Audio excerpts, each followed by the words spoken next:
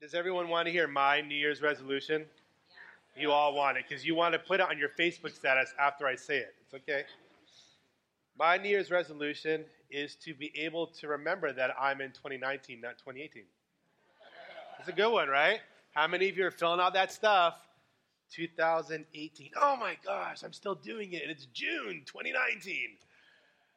New Year's is a great time for us to step into a new season in our life. Amen? It's cool that we have that opportunity to look at our schedule and our year and know that at some point it's going to end and start anew. For those of you that are optimists, you were waiting for the ball to drop like this, like, oh my gosh, it's going to be a new year. I can't wait. I'm so excited. For some of you, you're a little bit more pessimistic and you're staying up long enough just to make sure that 2018 was far behind you. Either way, we look to celebrate this new year and this new season, and it's exciting. I did some research on kind of the most popular New Year's resolutions. The number one New Year's resolution in America is to get skinny. Yep, really concerned with changing the world with that one. And the second one, number two, most popular New Year's resolution is to get rich. Wow, we Americans really want to change the world. We just want to be skinny and rich. But here's the deal.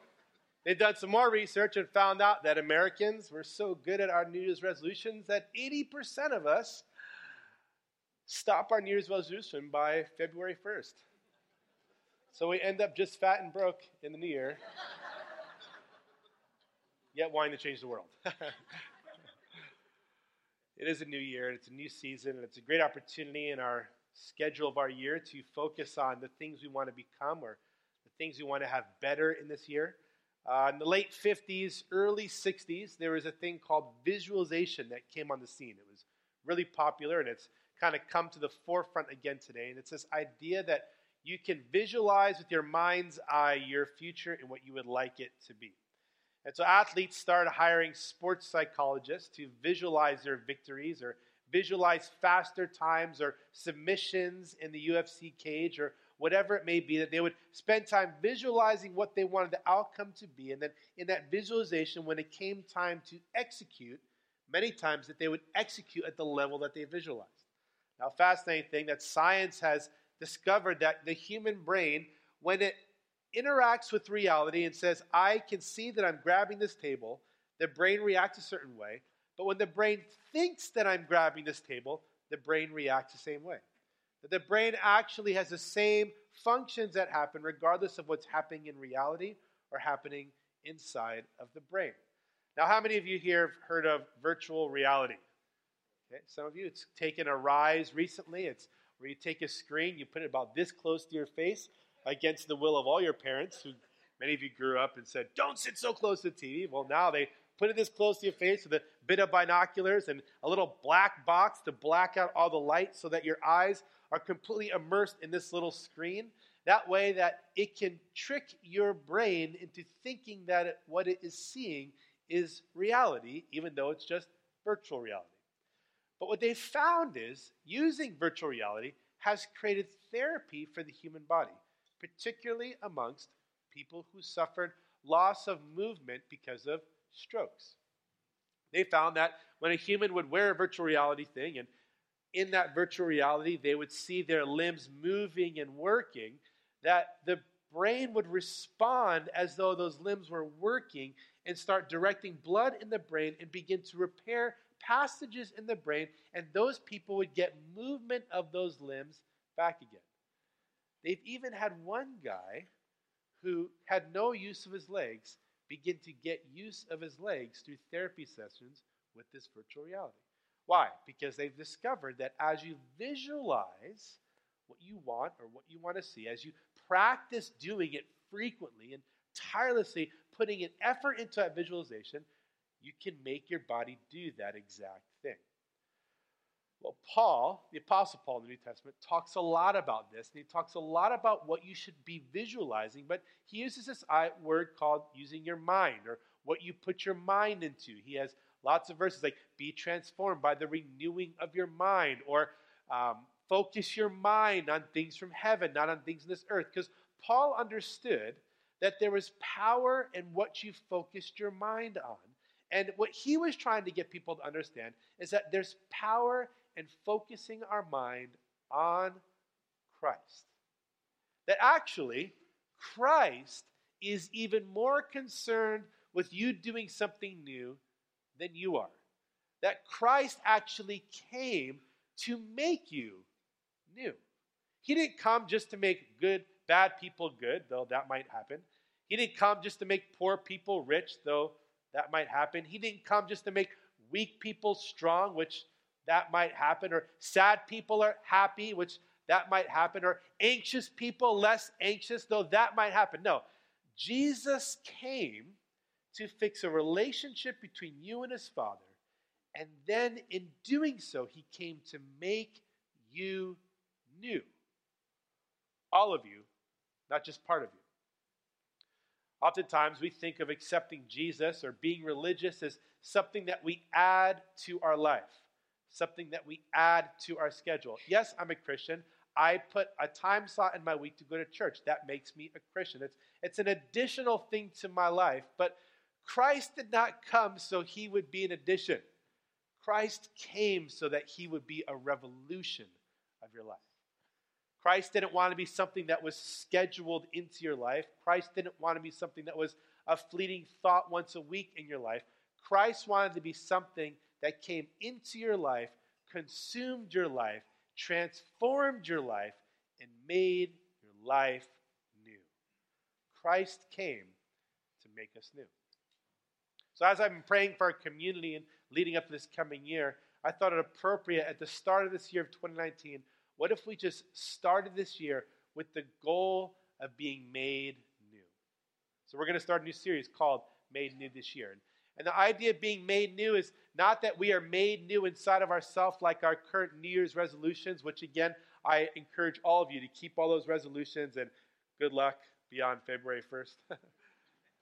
I'm not saying you shouldn't have that, but what I do believe is that Paul illustrates something to us with this idea of when we find ourselves less within ourselves and more within Christ. When we find our identity less within ourselves and more within Christ. When we find our life less within ourselves, more within Christ. Paul does a great job of illustrating this. He says, I want you to put Christ on like new clothes. What does that mean? That means that God, being here, sent his Son down to earth to come and do something for us that in giving of his life, then we could stand in front of Jesus and he would clothe over us with his life so his Father could look upon us and still see our beauty despite being in our sinful state. That we would put on Christ, that we'd put on his power, put on his strength, put on his will, put on his knowledge, put on his wisdom, put on his understanding, that we had the ability to put on Christ. And as we did so, we could grow into Christ as he began to grow into us. Why? Because Christ came so we could be made new. So he could make us new. I don't know about you, but I could do some good by learning some new ways of doing some different parts of my life. I'd like some new knowledge, or I'd like a new will, or I'd like some new hope here and there, or maybe some new wisdom or some new understanding. I'd like some new perspective or some new knowledge. I'd like to know that I'm a part of a new kingdom. We can find that in Christ. We find that in him. We talk about accepting Jesus into our heart, which is true. It's allowing him into our life, but that's only so that we can then find ourselves into him. So that we can grow into him like a new pair of clothes. So that we can grow into who he is, so that he can then plant seeds in us and he can begin to grow in us, making us new. Christ came not to be an addition to your life. He came to be a revolution of your life. So Paul does this. He often writes letters to different churches in different cities, to this new gathering of people that are believing this thing called the way. And as they fall in love with Christ and become part of the way, they're learning to practice what this means. How do I then begin to direct my efforts into becoming new in Christ? How do I then begin to grow my muscles in becoming new in Christ? How do I begin to become more mindful? How do I begin to visualize more of my life found in Christ? And this group of believers called themselves the Way. They didn't have a specific building or a specific temple because they realized it was all of their life. It was 24/7, this growing process, growing in Christ as God grew inside of them. And then Paul wrote this short letter of 4 chapters, 90 or so verses to a little church group that he hadn't actually even visited in a place called Colossae. And we're going to look at this book known as the Colossians. And this short letter, Paul packs in this letter powerful truth of the importance of the centrality of Christ in your life. The importance of finding yourself in Christ and Christ growing in you. Of you putting the effort in to grow more in what it means to be made new. Now, I need to say something really quick. You might hear me talk about this idea of effort in your faith and growing and making work. And I'm not saying that you do that to earn this. Everything's already been done for you. Christ already paid it all. He set it all up. He set the table. He put everything in order. He opened the gateway back home to the kingdom of God. He's welcomed you home. He's now called you an heir to his kingdom. He's called you his friend. He's called you his actual brother and sister. You're all part of it. It's all there. But now, we grow into it. Now, we start trading our old ways for his new ways. Now we start trading our old knowledge for his new knowledge. Now we start trading our old will for his new will. Now we start trading our old understanding for his new understanding. Now we start trading our old citizenship for his new citizenship. That's the prices of life that we grow into, knowing that at one point we will step into what it truly means to live, and that is when we step into eternity with him to continue to reign and live forever. But that process starts now as we grow into this, as we grow in our maturity. So we're going to go through about 14 verses of the book of Colossians. If you have your Bibles, you can open them to Colossians chapter 1. We'll have it on the screen here, on the NLT version I'll be reading from. And in Colossians, Paul's going to do a great work to highlight the different aspects of life that are meant to be new. And he's going to do that in so many categories. And actually, in these first 14 verses, Paul's going to introduce themes that he's going to go through his entire letter, and he's going to keep expounding upon. My heart in these next 14 minutes is to inspire you with these themes. We're going to go kind of quickly and briefly over them. We will go over them in more detail as we continue in this series entitled Made New, a journey through the book of Colossians. But my heart in this morning is just to capture you in the understanding that so much of our life is needing to be made new as we find more of our life in Christ Jesus. And so we're going to get into this. And again, we're going to move kind of quickly. I'll try to speak not as fast, but know that we will cover these themes. If you hear some of them and go, oh, I wish we could pause on that one, don't worry. In the next couple weeks, we might have a whole sermon on that one. But this is more just to capture us in the heart of this new life, of this new way of living, of this new way of truly being human. And in many ways, it's new to us, but it's not new to God. It's how he always intended it to be. But he came to send his son to fix it, to call us back, to reconcile, to renew, to restore us into this new way of living. If you have your Bibles, you can open with me to Colossians chapter 1, starting in verse 1. And Paul's going to get at it right away. This letter is from Paul, chosen by the will of God to be an apostle of Christ Jesus, and from our brother Timothy. It's a letter. Paul's right at the gate letting him know that it's a letter from me, Paul, and my homeboy Timothy. We're writing this letter to you. Now what's interesting is Paul inserts something here to begin to show this new life. Because Paul says that this letter is from me, and I was chosen by the will of God to be an apostle. Paul, right out of the gate, is saying, hey, this thing that I'm doing here, this writing of this letter, this explaining to you of this truth, this wasn't my own will. This is the will of my Father. He's saying that there's a new will that I had to consider in my life, that maybe I willed that I would do these other things, but this new will, this will came from the Father, was a will that said God desired for me to be an apostle. Every human being has a will. If you don't know that, try babysitting for some of your friends' kids. at 2 or 3 years of age and say you can't have any sweets, and you'll see a will really quick. We have a will to get things done. We have a will to do things. We have desires that we want to accomplish. Maybe more than ever before in our American history, our will is confused because there's so many things to put our will into. In fact, there's so many opportunities to put our will into things that we're almost paralyzed by analyzing all the opportunities. Paralysis by analysis. Because we're analyzing all these things that we think we should be putting our will into, and then we have this other thing that stirs up called FOMO, fear of missing out. Where we don't know if we should put our will into this because we might miss out on this, but if we put our will into that, we might miss out on that, and we get stuck. That's the old way of doing things now. Because in Christ, Jesus has something to say about what you put your will into. Because Jesus has a will for your life. Jesus has something he actually has designed for you to do. Jesus has good works prepared in advance for you. That in Christ now, I can go to my Father and say, hey, Lord, is there something you'd like me to be doing? See, we spend a lot of our times praying for Jesus to get involved in our plans. What Paul's saying is we need to spend more time praying for our plans to get into his plans. Because he has a will. There's a new will that as we let go of our will, our old will, we pick up his new will to do the things that God desires for us. May we consider at the start of this year that as Christians, Christ has a new will for us, and we can choose to follow that will. Maybe we just need to ask him, Lord, what is your new will for me this year? Verse 2, we are writing to God's holy people in the city of Colossae who are faithful brothers and sisters in Christ. May God our Father give you grace and peace.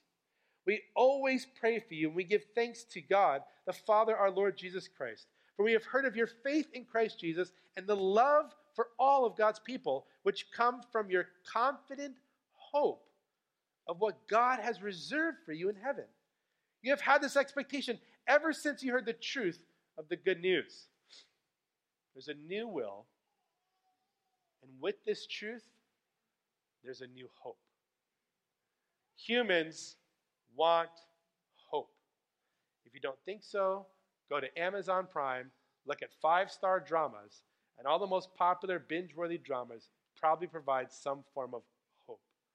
There's some form of situation that's happening in that movie that humans love to watch because it tugs a heartstring, because it provides some hope. It's a brilliant piece of work, a film made years ago by some brilliant writers, has great theological themes in it, and has changed the world. It's entitled Dumb and Dumber. And in this movie, character played by Jim Carrey, is approaching this beautiful woman, and he's trying to figure out if he has any hope to be on a date with her. If maybe his hope is maybe 1 in 100th chance that he could be with her. And she looked at him and said, no, probably more like 1 in a million. And he got so excited because there was a chance he could be with her. There was hope. Even the littlest amount of hope. As humans, we will hold on to whatever amount of hope we can have. But here's the thing. That hope is temporary.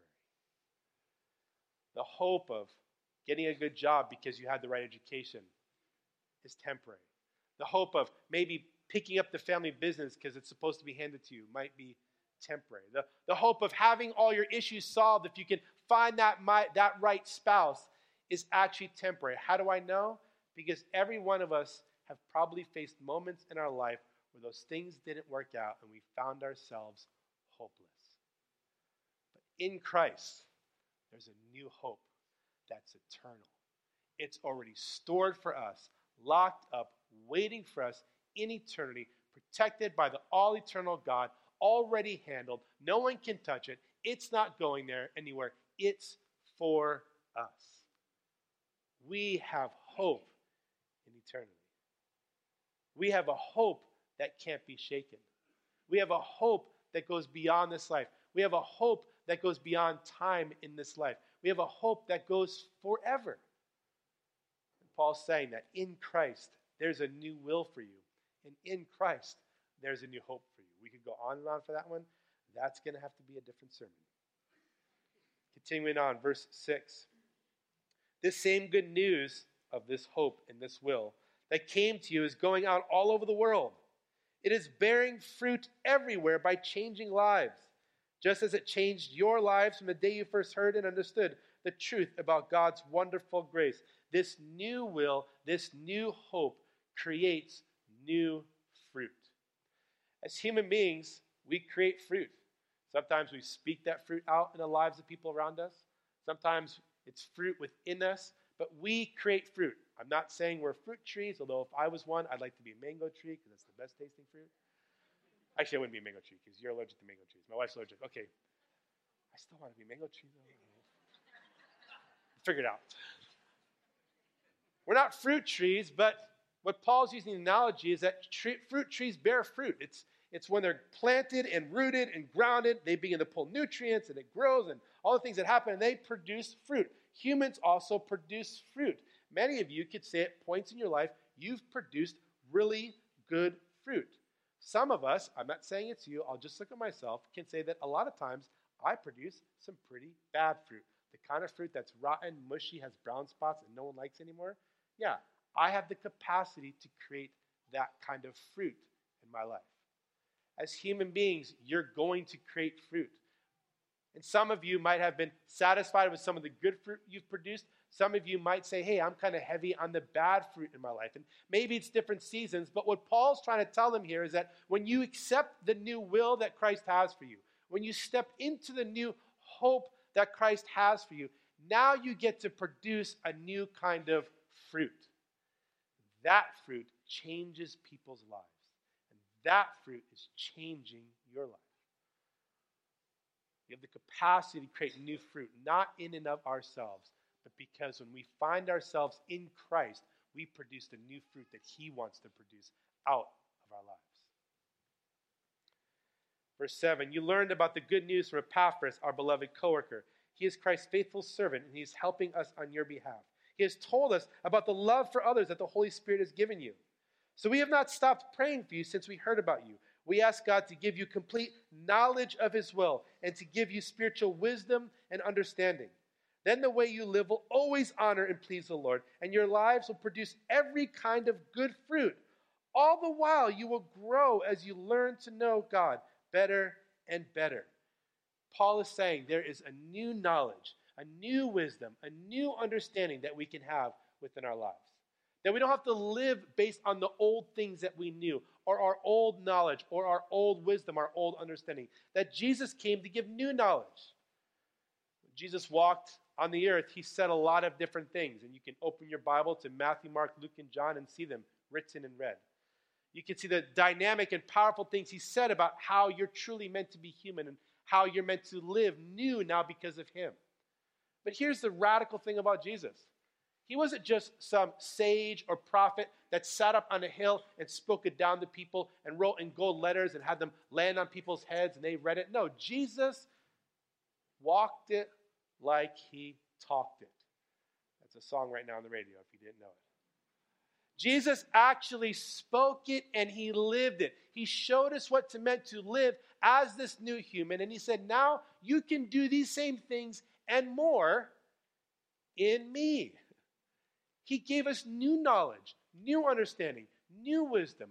I don't know about you, but I could use to learn some new ways of doing some things.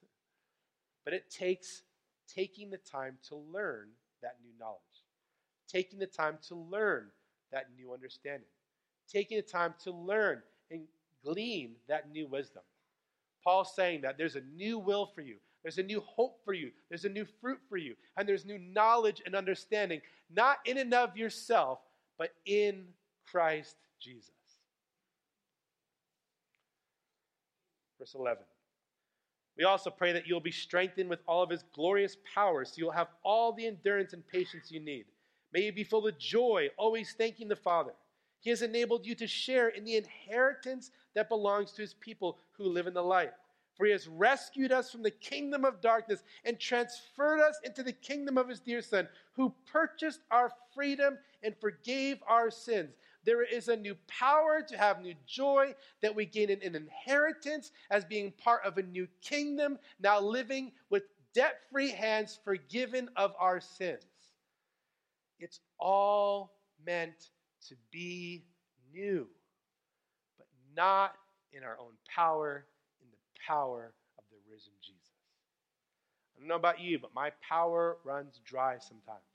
There's moments where I get kind of hangry, and I get impatient with my kids, and I get impatient with my wife, and I get impatient with myself. There's moments where I'm fired up and everything's going good, but I'll tell you what, my power is not consistent. That's not the power Paul's talking about. Paul's saying there's a new power now. That power was demonstrated, as he says in Ephesians, when God raised his Son from the dead. That the same power that raised Christ from the dead is the power that now can dwell in you. Not because of you, but because of Christ. That as you put yourself in Christ, you are being made new. There's a new will for you. There's a new hope for you. There's new fruit that you can produce. There's new knowledge, wisdom, and understanding. There's the ability to be a part of a new kingdom with new love and new joy. There is a new power to live your life accordingly to. But you have to choose to be a part of that. You have to choose every day to make him part of your life. You have to choose every day to put on Christ. And as you put on Christ, allow him to grow into you. That's something you have to earn. It's something that we choose to learn to grow into. And what is it going to cost? It's only going to cost your old self. Which I don't know about you, but there's a lot of part of my life that I could probably do away with. And as we choose to give up our old self, my old will, my old hope, my old fruit, my old knowledge, my old wisdom, my old joy, my old fruit, my old kingdom, as I choose to give up these old things and choose to step in to Christ, everything is made new. This is the good news. This is what we can live for now, not later, now. That Christ would look at us and say, I've done it all. Put me on like new clothes. And as you choose to do that, I'm going to grow in you as you grow in me. And I will make